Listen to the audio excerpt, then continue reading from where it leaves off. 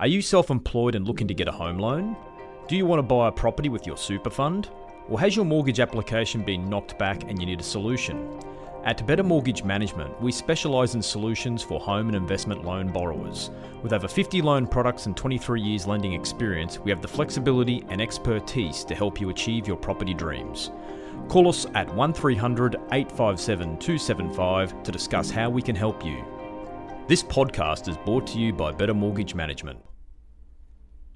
You're tuning into Cancer Culture, a podcast all about cancer. My name is Jackie Cowan and I'm an ex-cancer patient and also your host. I'm on a mission to let cancer patients and people affected by cancer know that they are not alone. Throughout this episode and the course of the podcast, you'll hear stories from people who are currently enduring cancer, lost loved ones to cancer, or whose lives have permanently been scarred and changed by cancer. This podcast can be both insightful and sad, so please strap in as it's one for the brave. I'm most definitely not a medical practitioner, however, a survivor of an illness who wishes to bring individuals together through hope, genuine human interaction, and storytelling. You're listening to another episode of Cancer Culture. My name's Jackie Cowan, and today we are joined by another special guest, Ros McMaster, who is a Brisbane Relationship Counsellor. She's also an author, a psychic medium, and soon-to-be podcaster. How are you, Ros? I'm good, Jacqueline. Thank you for having me. I'm so excited always to tell my story. Absolutely, and it's a big story. You have been through the ringer in terms of cancer. And before I get into it, poor Ros has had to deal with me pushing back this episode for quite some time.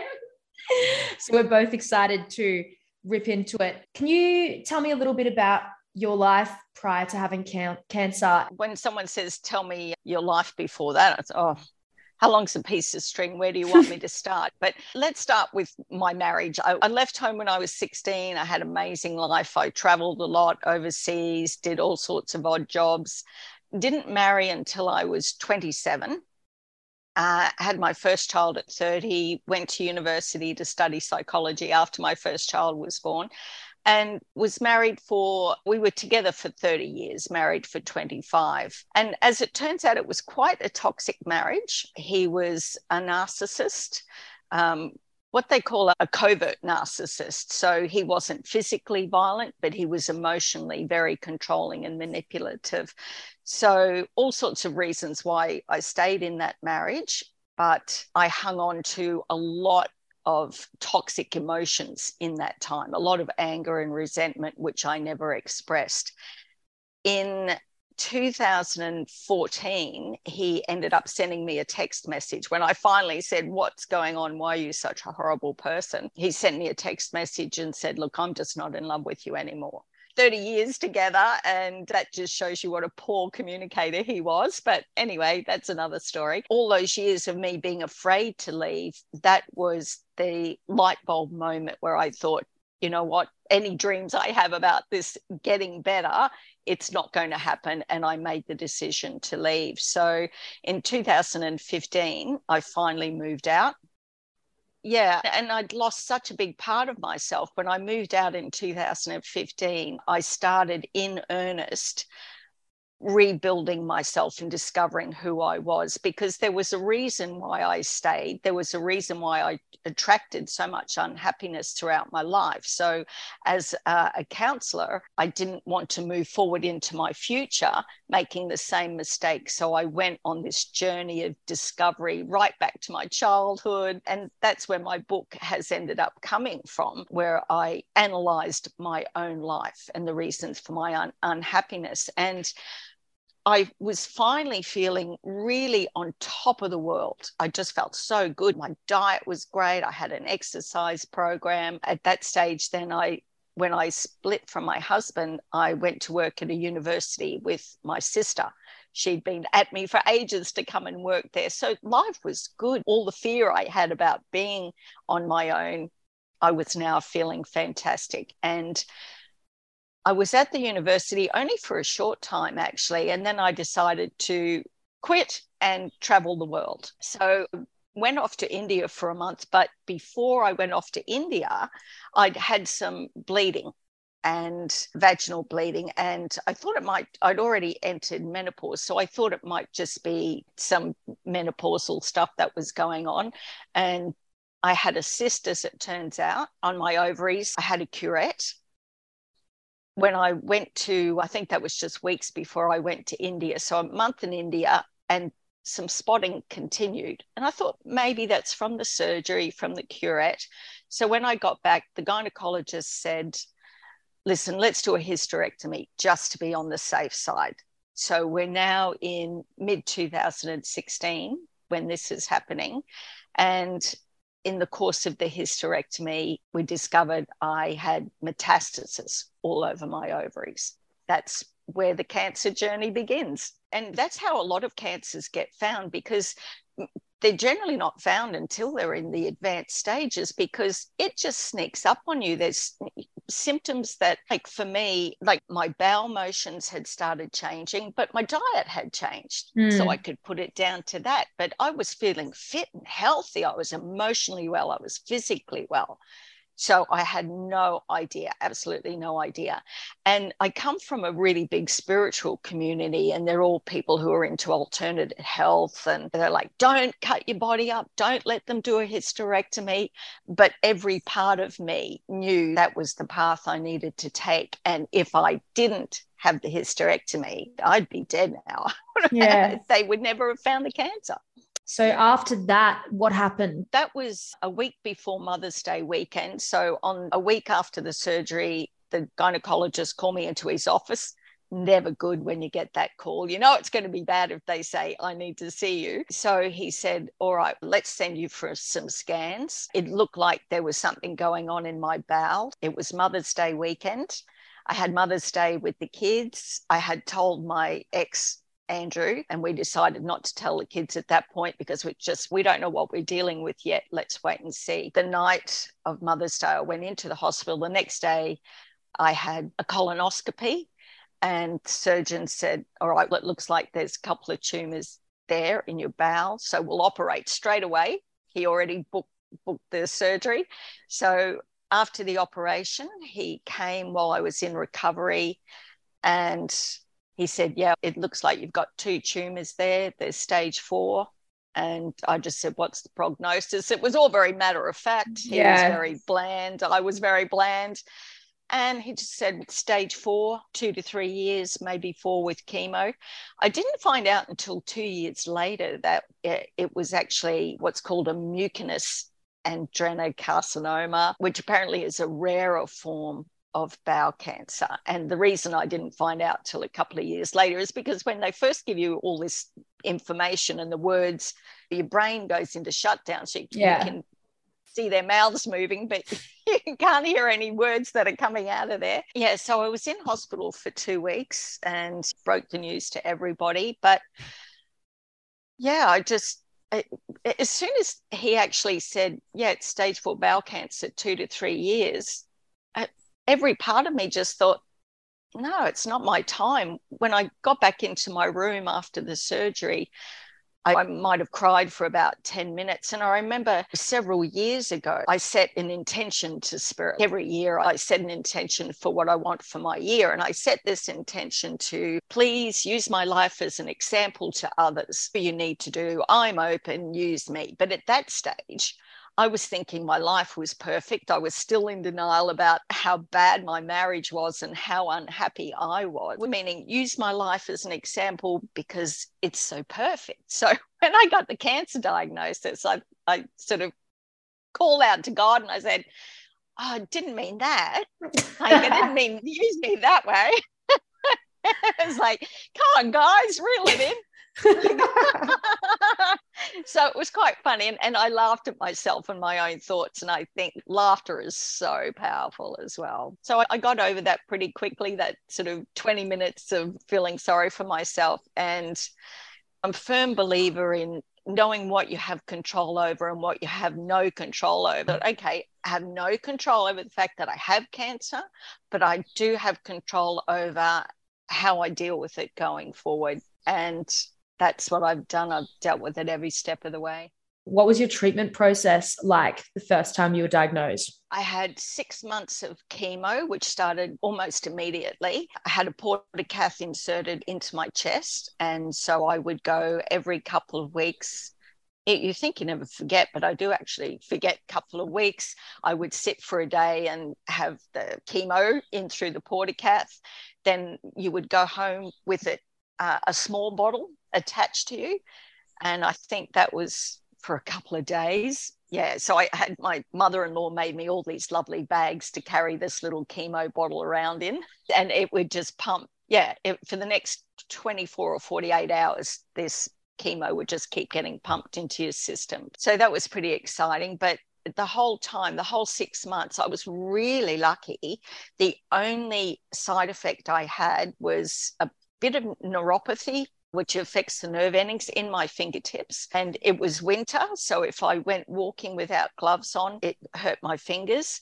And if I picked anything up in the cold section at the supermarket, I'd literally have to throw it back into the shelf because it would burn my fingers. And some metallic taste in my mouth, which chemo is cumulative in its effect. So in the beginning, I had that metallic taste, maybe just an hour or so, really slightly by day 7. And towards the end of chemo, the metallic taste would last pretty much a whole week. And even water wasn't palatable. So I would stay in bed as much as I could in that week where it was bad, so that I wouldn't be thinking about food and wouldn't worry about eating. It's really dangerous, I believe, if you fall below your natural body weight and if you become underweight. So the weeks where I felt good, I would eat as much as I could, so that the weeks where I was starving, it didn't matter. I still maintained this really healthy weight the whole time.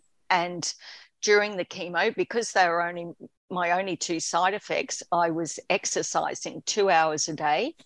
So I was walking 45 minutes each way to a yoga class, 45 minutes at the yoga class. I do strength building exercises on the way on my walk, and I live on the waterfront. So it was just so beautiful. I would sit and do journal writing. Yeah.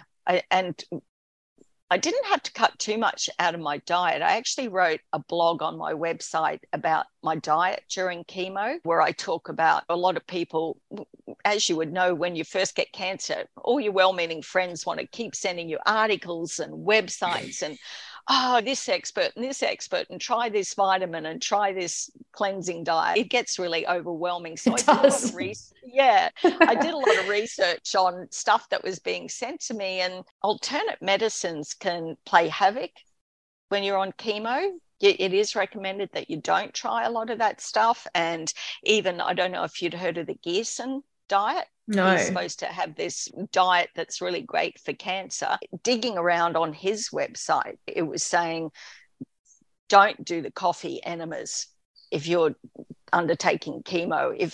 Don't do 20 shakes a day or the juices a day. Limit it to 3 or 4.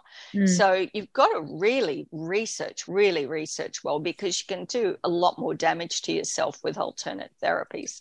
It's interesting that you touch on that, because as you said, your mates who are trying to help, it can be absolutely 100% overwhelming, but it's also like when you're doing your own research, you don't know, it's a merry-go-round. You don't know where to get off.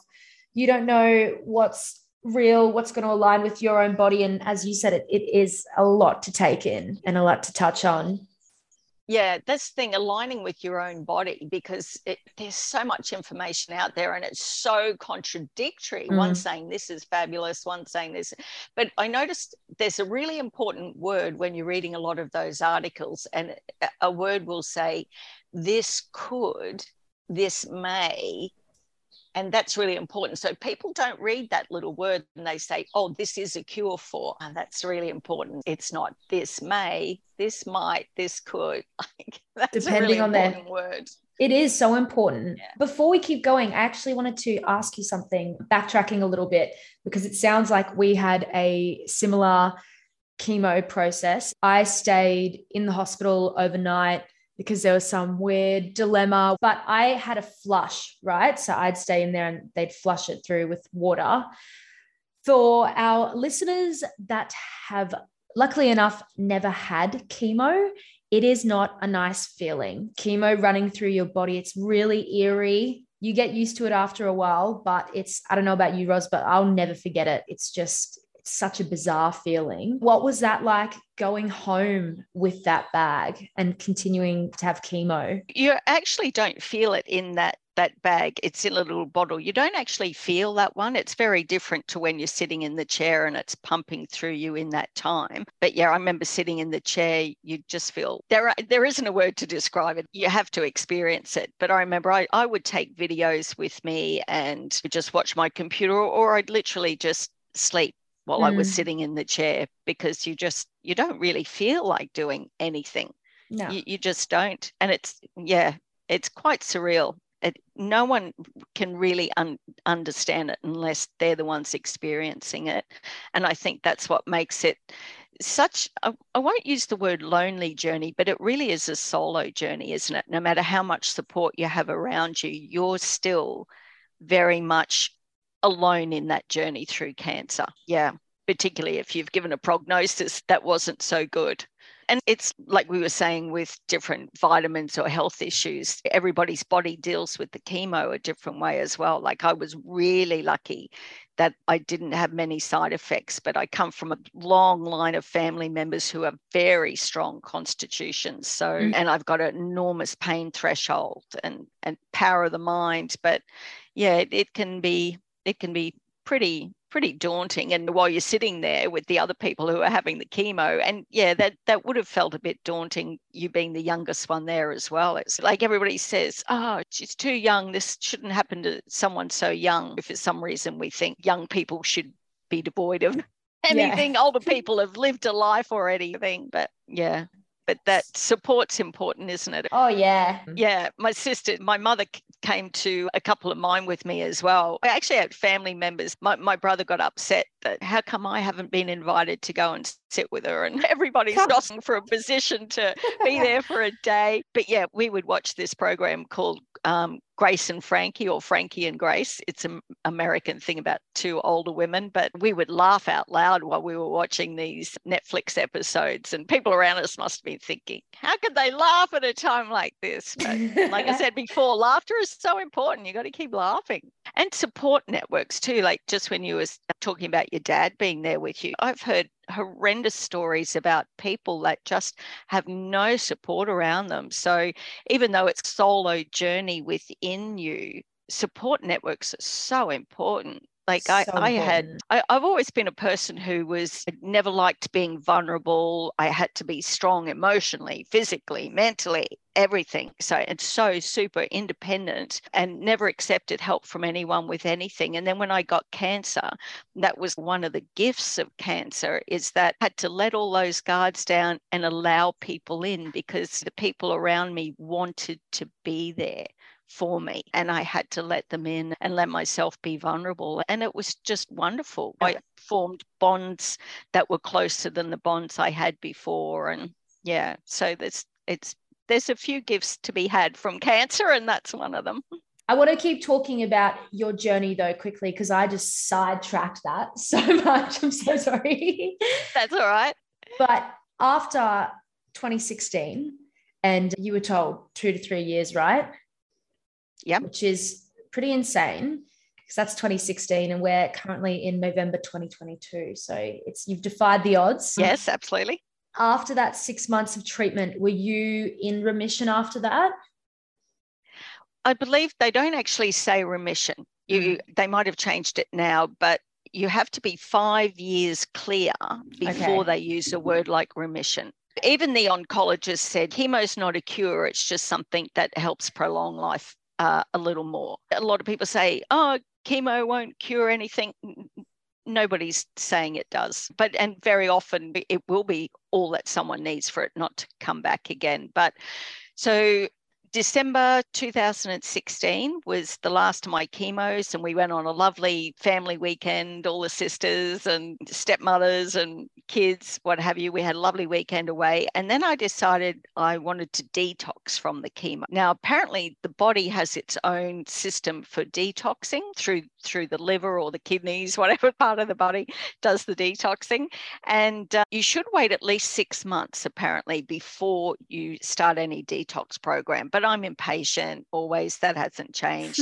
And I was in a hurry to detox and get on with my life. My yoga teacher recommended panchakarma, which is an Ayurvedic process for detoxing the body, every part of the body. And so I headed off to India in February of 2017 to spend a month there again at an Ayurveda hospital where I had this panchakarma detox.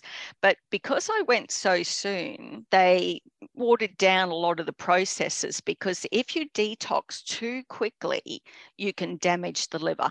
Yeah. Because it floods the liver with toxins. So when I finished that month, I actually, during chemo, I was on such a high. I felt so healthy. But when I went through the detox, panchakarma detox, I actually felt a lot heavier when I finished. So I think it was just stirring all the toxins up, but perhaps it reset my body for the surgeries that were to come later. So we'll see. The jury's still out for me on that. Panchakarma cures cancer. I didn't believe that again. Once again, I hate it when people use the word cure for cancer. That immediately sets off alarm bells for me. Yeah. One of the things that they said cures the cancer is I had to drink cow's urine twice a day. And cow's urine has huge elements of alkalinity in it, and it's the alkaline that they say is the cure for cancer. So I came back from a month-long time in India, and within a couple of months of me getting back, my ex-partner, we hadn't divorced yet, we were still just separated, and we were actually closer after we separated, believe it or not. And that's funny when that happens, isn't it? It's quite bizarre. Quite bizarre. Anyway, I always have this theory that you can't be friends with an ex. You can be friendly, but not friends. If you were such great friends, you'd still be making a go of the relationship. And anyway, so within months of me getting back, he was diagnosed with lung cancer, and I nursed him for the last 2 weeks in hospital. He passed away 5 weeks after his diagnosis. Wow. So yeah, two very different stories there.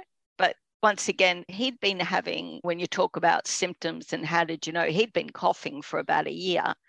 Typical of most men, he ignored it, and he had a pain in his lower back because it was already in his bones, but he thought it was lung cancer that he had, but he thought the pain was from coughing all the time. Yeah. Just the stress he was putting. So yeah, so that's pretty heavy. But one of the things I vowed to do when I was diagnosed was to eliminate stress, because there's a huge link which they're proving between stress and cancer. So I made it my goal to don't sweat the small stuff, they say. And it's all small stuff. So I don't invite stress. I don't look for stress. I don't want to get involved in other people's dramas. I don't have any of my own. But caring for my partner when he got cancer, then I was managing his estate, which was really complex and complicated. Like, he was a financial advisor, but he had stuff everywhere, and we had to sort through it. And I had my daughter's help. She worked for her dad in his office, so I had her help, but the stress was still enormous. And of course, I was worried about our 3 kids. They were already having so much fear about losing me, and then they lost their father. So I was trying to support them emotionally, trying to deal with his estate. So he passed away September 2017, and by December, cancer had returned again for me. No. Yeah, so that was 2017. So then I had to wait a minute again, and I had mid 2018 then I went in for surgery, and I had what's called HIPEC surgery. So they only do HIPEC for advanced stages of appendix cancer or bowel cancer. And it's where you get cut from your chest to your pelvis, open you right up. I actually lost all my stomach lining, my appendix, all sorts of things. And then they pour heated liquid chemo into the stomach, physically massage it around all your organs with their hands for about an hour and a half. And then they drain it out, wash it with saline, stitch you back up again. So that's a really intensive surgery, and it can have really terrible after effects. And you're supposed to have a month in hospital. But again, I got a strong body. I was out of hospital two weeks afterwards. The time in hospital was pretty bad. There was a lot of vomiting. I felt like shit, if you don't mind me saying. No, go for it. But I was strong enough to leave after 2 weeks. But I was back in there 24 hours later because I had internal bleeding, and it was turned into a big mass and wedged under my rib cage, and I couldn't breathe properly. So then I ended up having 2 more weeks in hospital, just waiting for this internal bleeding to die down. But bounced back again in no time. Had a little bit of acid reflux, which I didn't know. I thought it was just an after effect of the surgery. If I ate the wrong foods, I'd be vomiting a lot. But other than that, I was fit and healthy and back to having a great social life. I have never heard of anything like that in terms of the hot liquid and your stomach. Yeah, HIPEC, HIPEC.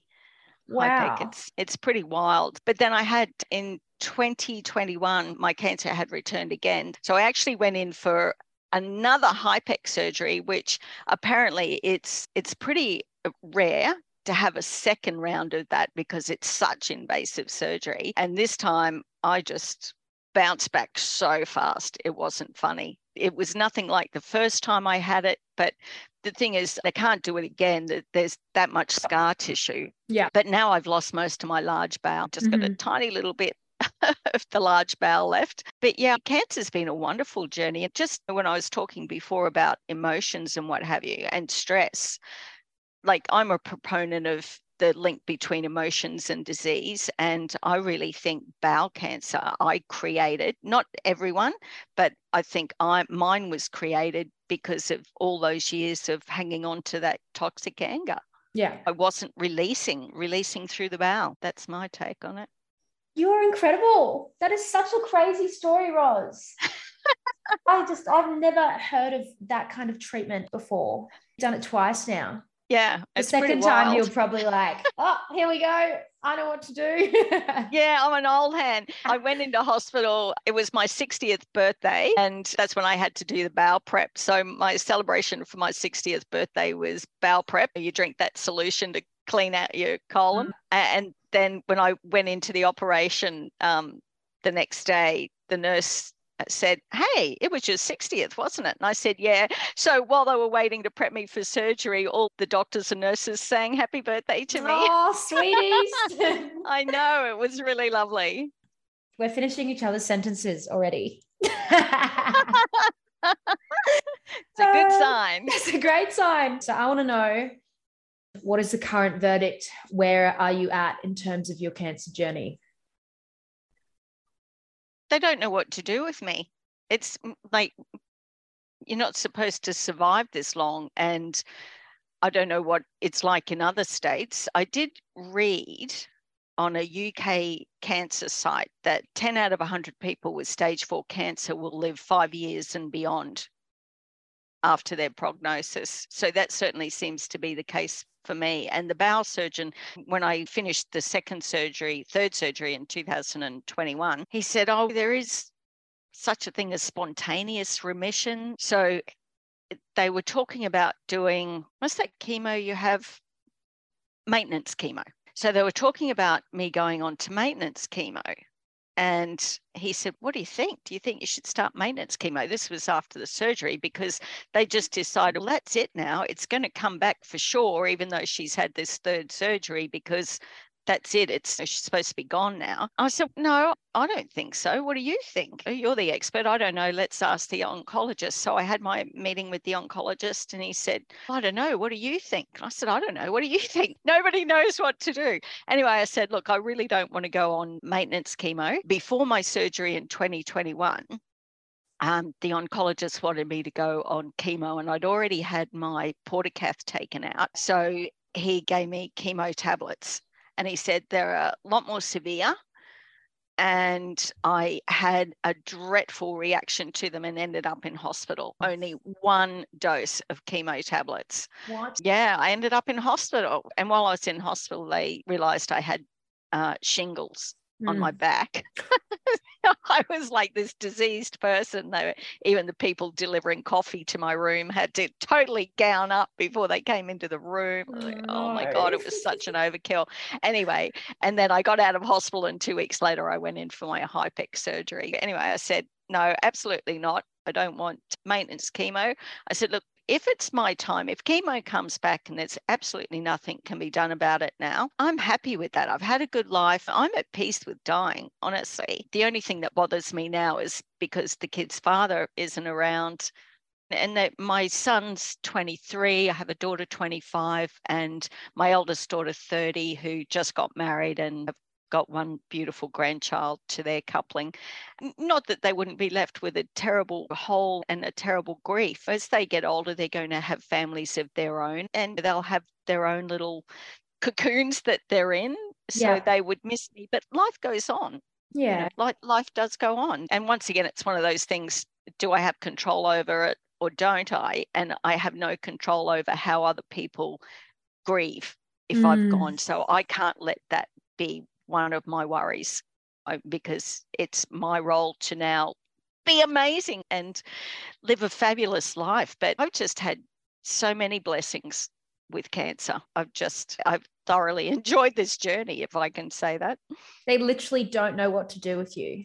Yeah, they don't know what to do with me. So anyway, I said, no, I don't want maintenance chemo. And he was a little bit, oh, okay. But at my 6-month review since mid-year, this year, he said, look, if it hasn't come back now, it probably won't for a while, but I have a PET scan every year. And my son always says, oh yeah, I can tell when they're due, Mum, because like, even though I think I'm handling things really well, just before a PET scan's due in those weeks prior, I just start to get a little bit more antsy about everything. And yeah, so he can always tell, because I don't believe I'll get cancer again, but what if I do get cancer again? You have all that stuff going on. I'm okay with dying, but I'm not dying yet. I just know, as far as being ready, I think it was around about 2010, my father was diagnosed with prostate cancer. I thought, how can I serve him in the best possible way when his time comes? And mind you, he's defied the odds as well. I tell you, I come from a strong family. He was told to go home and start making preparations. Is your will ready? Pack your bags, say your goodbyes. And 12 years later, he is still going out on his boat on weekends. Still, yeah. So we're a family that, don't give me a number, please. I'm not a statistic. Yeah. So anyway, but when he was diagnosed, I went and did a Buddhist course on death and dying. And the facilitator said, it's really important at the time of your death to be at peace spiritually, physically, and emotionally. And I really got me thinking then, what does that actually mean? And what would my life look like if this was it for me? Psychic had told me not long before that she said, your father's journey is your journey. And I didn't know what she meant at the time, but it turns out me doing that workshop and going on my own journey then to spiritual and emotional healing is part of what led to me being at peace when I was diagnosed with cancer. So his journey ended up being my journey. Your perspective on the world, and I guess the spiritual journey as well, is so fascinating to me. You have words that I may have never been able to put words to, if that makes sense. Oh, yeah, that's great. Thank you. Well, I was listening to Ben Lyons. I think it was your second podcast in Ben Lyons. I was listening to him, and he was talking about when he got cancer and he started to friends from his life. And I thought I'd written about that in one of my podcasts and in my book too. It's funny, your world gets smaller after you have cancer, but it actually gets bigger from making it smaller, because you start eliminating all the things that aren't important in your life. The physical clutter in your home, everything. Clutter, and suddenly life feels really big. But in the you know, best it's way. like, yeah, but it's like, I remember you saying to him, and what about now? You're still doing that now? And he said, oh no, you've got that period of time when you're first diagnosed where, you know, everything's soft and fluffy and you just start speaking nicer to people and you know, just, and then as the years wear on and there's no sign of the cancer, your old self comes out again and life Little resumes. bits. Something's changed forever. I think similar in a situation where at some point in the last 10 years, because it's been 10 years since I was originally diagnosed, I think I fully lost that part of myself in terms of gratitude and being kind to every single person I come across. And I try my hardest to do that. And I'm human. Sometimes I might not do that, but I fully lost all sense of that self. It's been so interesting kind of learning, just reminding myself of what I've been through prior to that and learning those ways again, being patient, because patience is something which is so important. I don't know about you, Ros, but I learned from my cancer experience, waiting in hospitals, waiting for verdicts, waiting. You have to be patient. In such a quick world and everything happens so fast and at the click of a finger, it's so easy to forget to be patient. Oh, patience, terrible. Absolutely. Yeah, I hate it. I'm not a patient person. In the beginning of my diagnosis, like things were happening so fast. I didn't have to wait for anything. It was incredible. And then with the HIPEC surgery, because there's only one surgeon in every state that does HIPEC. A credit to our public health system. You can only get it done in the public health system with some of the best doctors, the absolute best surgeons. So how lucky are we? Yeah. But because it's only done by one surgeon in every state, there is probably a 6-month wait. Often, you know, that second time my cancer came back, it was diagnosed December 2017, and I didn't have surgery till May, June of 2018. So it was, hey, please, this is a hurry, but they only do it for advanced cases. So everybody's cancer is important. Yeah, but yeah, that being patient.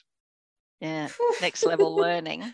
But there are so many other things that I did. Like you mentioned that word gratitude, and live with daily gratitude. It's amazing. And one of the other gifts too was like I never would have been on someone's podcast and been a guest speaker. I had that many fears my whole life about not being good enough and fear of being judged. And, you know, what if I make a mistake? I'm going to look silly. And within me, I knew that I was meant to be doing great things with my life. And I was too afraid to step out and do it. And when I got diagnosed with cancer, I just went, what a waste of time. How much my life have I wasted? And I immediately just abandoned all of those fears, you know, and now, like I say, I wrote a book and published it. I've been on TV, I've been on radio, I've been on podcasts, and it doesn't matter if I sound silly, who cares? I've got a message and I'm out there and I'm giving it. And I asked Spirit, years ago, use me as an example. So if this is how they're using me, so be it. It's great. Let your light shine. Throwing you around like a little rag doll for a little bit so that you could be so that we can shine. You're right. You've touched on a little bit about coping mechanisms during that time, but this podcast I'm already seeing it even within a couple of episodes that not only are people who have cancer listening, but people who have boyfriends, loved ones, siblings, best friend's dad has it. There's all kinds of people listening. So I want your opinion on coping mechanisms, firstly for yourself and also maybe for others around you. Do you have any recommendations? Yeah, I think when you're first diagnosed, there's a want to get on the internet and start researching personal stories from other people that have had your particular type of cancer. And that can be good and bad. I made sure I only looked for positive stories. I did not want to hear about the negative stories. I wouldn't buy into it. There's statistics always about prognosis and what have you. I didn't read a lot on those, because once again, I did not want to buy into it. I just wanted to stay positive. Doesn't matter if people say you're in denial. Who cares? I'm the one dealing with the cancer. This is my story. I didn't buy into any negativity, but I did do research to find out words associated with my cancer, so that when I sat in front of doctors, because they've been doing it a long time, so they don't realize that the language they use is foreign to the patient sitting in front of them. So I researched the language associated with the cancer that I had, so that when I went to the doctors, I could keep up with what they were saying. And in the beginning, I also asked permission to record the sessions with the doctor, because, you know, that brain fog that you go into when you're first diagnosed, you don't remember anything that's said. So I could look back afterwards and listen to it, and I go, yeah, I forgot they said that. Yeah, that's right. That's right. Yeah, just be careful with overwhelming yourself and those well-meaning friends who want to send you a million articles. You can just say, thank you so much, and just leave it at that, because they help. Everyone wants to help. Thank you so much, and allow them to do it, and then put it aside wherever you need to put it. Some bits will be helpful and some won't. Thank you. Thank you so much. Yeah, that's it. Thank you so much. People want to help. People want to help. So yeah, advice just for attitude, just diet, exercise. Like they say, when you're going through chemo, it can make you very tired. So if you get ahead of that with an exercise routine straight off, and it only needs to be walking. It doesn't have to be going to the gym and lifting weights or anything. Just try at least 10 to 15 minutes, even when you don't feel like it, because that will actually keep your energy levels up. And like I did, especially when I was going through the chemo, I ate really lots of food when I felt like I could eat, so that it would compensate for the days when I couldn't eat. Yeah. And let people in, let people support you. You know, my sister was making soups. I didn't need anything. Like I said, I had plenty of energy, but I let her make me the soups, and I enjoyed eating the soups. And it's always nice not to have to cook for yourself. Yeah. And I didn't want anyone being down around me. I didn't want people sitting around feeling sorry for me and stuff, because I needed my energy and my emotional state to stay high. It can be like an elephant in the room, can't it? If people start talking about things they're doing in the future, and then they go, I shouldn't talk about that. This person's dying. And I think, so I would talk to people about their future plans. I would be the one to bring up those things in conversation, so that other people could breathe and relax around me and feel free to talk about their lives in a positive way without feeling guilty about talking about themselves. And as far as supporting others, that's a hard one. My kids, actually, I remember when I was first diagnosed and we had a family gathering, because I've got a psychology background. I think it's healthy that everyone sit around and talk openly. So we gathered the kids together, and I said, all right, let's talk about it. What are you feeling? What are you fearing? What are you experiencing? And they couldn't speak. They said, please don't ask us to do that. They were so gripped by fear. They didn't want to talk about it. And I had to respect that. And I read an article about if a family member is dying from cancer, and you've got teenagers, they spend all their lives being told what to do by their parents. And then you reach that period in your life where you're suddenly ready to break out, and you're free and independent and invincible. And if you're at that age when a parent's diagnosed with cancer, you can actually feel a little bit resentful that you're being pulled back in and required to help or whatever. So it's a tough time, and everyone deals with their grief very differently. I know my 3 kids, particularly when their father passed away, and 2 of them. So she coped by just not recognizing that there was anything to deal with at all. It was like, it almost seems cold to anyone on the outside, but that's how she coped. My daughter, Stacey, there's always one in the family who's the caretaker. So my daughter, Stacey, was the one, if I needed someone to get me to an appointment, she was right there doing it, or emotional support. She was there. And my son, Matthew, he was, I don't know what he was at that age then. I think he was in his last year of high school. And the day I got diagnosed, he was having a meeting with the school because he was being severely bullied at school. There was supposed to be a meeting going on. So while he's got all this trauma happening in his school life, then his mum gets diagnosed with cancer. And Matt's really open with his feelings, a lot of tears from him. And then with their father passing, that was whole other grief to deal with. But as a counsellor now too, I just made sure that we had all sorts of rituals and processes for dealing with the grief, and we lots of family videos. One thing the kids were told by someone is when their father passed, they said, write down everything you remember about him. Every tiny little thing, because you will forget. And so they wrote down all these quirky little things, and they were so glad when they looked back on it, because they go, oh my gosh, yeah, I forgot he did things like that. Yeah, but they'll be able to talk more about how to cope with grief or the fear of someone passing. But I know Matthew, he gets a little bit anxious too when it's time for PET scans, or if I feel unwell with anything, or I've got some heartburn.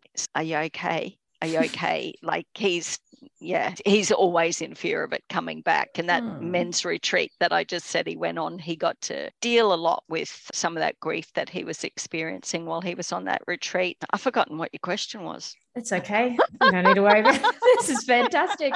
I've just gone on and on. I think my question was coping mechanisms, but it's interesting you bring it up, and in terms of your kids and being the ages that they are, because they're still babies in the scheme of things. Like I consider myself still a little lady in terms of the big world that I still have ahead of me, but I'm 27. I know, watching all of my friends and my mates and my little sister who were around the similar age to me, it wasn't fair that they had to go through that. And as you were touching on in terms of being that age and it being such a vital part to breaking free and living your adult life, and then having to deal with this big load of shit that you've been dealt with, and like somebody that you love so much. I think it's really interesting, and it's something that I would love to talk to your son and or daughter about, because it needs to be unhashed. It's hard, and it's hard to communicate, because it's meant to be the prime of your life, and then somebody that you love so much could be taken away from you. So yeah, I, touch wood, haven't had to go through anything like that directly, but I know that it really messed with people that love me. Yeah, that's the thing. Like your parents, she was so young, and even my mother said she was so depressed after I got diagnosed. And yet I'm an adult woman. I was like 54 or something when I was diagnosed, and yet my mother and my father in their 80s, they were just devastated, because you're not supposed to outlive your child, no matter what age you all are. Yeah, I think it's like at your age, you are in that prime where you just should be out there living life, and it's amazing, and you're invincible. So it's a funny time. It's a funny time. But otherwise, a lot of people, not everybody deals with their cancer diagnosis the same way, but yeah, it's pretty devastating for the people around you. Yeah, but look at us now. We're killing it. Yeah, but like, I'm sure, no doubt, because you have just such an impressive list of things that you've done / you're currently in the process of doing. And I have no doubt that people would be like to you, how do you do it all? And this is what I've been through. This is what I'm currently enduring, and I'm trying not to worry about. And this is why I'm doing it all, because I can. As you said, you're here for a special reason, which is, says it all. But most people wait until they've got a terrible diagnosis before they change their lives in a way that's better and more positive. So don't wait. Be amazing. Let your light shine. If you've got a dream to do something, do it. Yeah. It's just when I say I'm quite at peace if it's my time, because I've lived a full life. I've had a wonderful time. Like even in my marriage, even though it was toxic, we traveled a lot. We had a comfortable life. I did a lot of good things. I had 3 amazing children. I had so many adventures in my young life. I'm living a full life now. Like there's nothing I haven't done. But that original thing where the Buddhist nun said, be at peace emotionally and spiritually. Emotionally, that's all about mending relationships. There's so many people who are dying, and there's still a sister or a brother or a parent or a child that they don't have a relationship with. And that breaks my heart. I think that's so sad. So mend those fences, forgive people, say sorry, say thank you, get out there and do it, and start living with gratitude every day. When I was diagnosed, I had such a program every day of deep, heartfelt gratitude. So when I got diagnosed, my life still felt full. and go, oh my God, it's taken so much from me. It doesn't really take anything from you. I think it can add to your life if you put all those things in place to start making it a positive journey. Yeah, absolutely. Yeah. I think we've really covered majority of the questions that I wanted to ask, which is impressive. Maybe I sent them to you before the interview or something. I don't know. I don't know. It's just taken on a life of its own. Which is great. There is one important thing though. There's a couple of things actually, but just a few more questions that I want to ask, but it's about advice, to know if you have any advice for somebody who is currently going through a diagnosis or living with cancer. What would that be? Don't lose hope. And like I said before, don't listen to the numbers. Don't make yourself a statistic. Like, I even know when my father was diagnosed, I was with him when he got his diagnosis, and he said to the doctor, oh, that's really negative, isn't it? Like, the doctor said, pretty much, that's it for you. There's no hope. And my father just went, no, it's so negative. And the doctor said, that's been my experience with your type of cancer. So my father went, no, I'm sorry, I'm not buying into that. And he too went in search of a doctor who would be more positive. So he found a doctor called Dr. Yaxley from the Wesley up here in Brisbane. And that doctor was still realistic about the prognosis, but he was humorous. And he just said, like one of my surgeons said, every apple in a bag of apples is not the same. So just because you've been given a prognosis doesn't mean it's your prognosis. So just stay positive. There's always hope. And I've just met, since I'm on this journey now, and yourself as well, I met so many people that have advanced cancers and told there's no hope, and they have beaten the odds. They're just getting more and more advances in science and research and medicines. Just follow your gut instinct. You're going to know what's right for you. Yeah. Get familiar with the language so that you understand what the doctors are talking to you about. Take a little more control over what's being done, what you're prepared to accept and not. But don't listen to negativity. And if you're going to do research into other people's stories, look for the positive ones. Yeah. And I think, but another vital thing is, if you're not happy with a doctor, you don't have to be. There are plenty of specialists out there. And that is also like getting follow-ups, getting checkups. If the first diagnosis doesn't feel right, go get another opinion, because it's really important to do that. Yeah, absolutely. Absolutely. My husband had a dreadful experience when he was diagnosed, but he didn't have time to think about alternatives.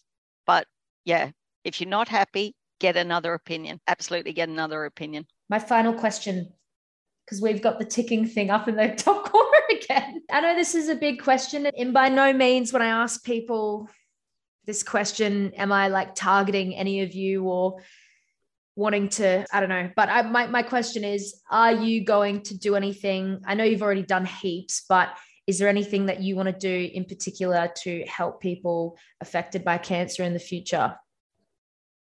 I think just more of what I'm doing at the moment. Like in the book I wrote, I have a big section on grief, on nursing my partner through his cancer, the journey I took through my cancer with all the things that kept me positive and how important that was.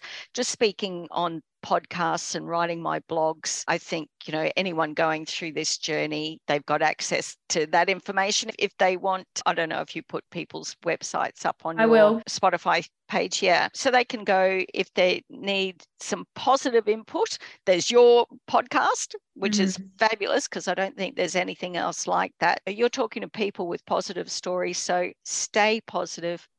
Don't buy into negativity. That's the way I'm helping, just keep spreading the word.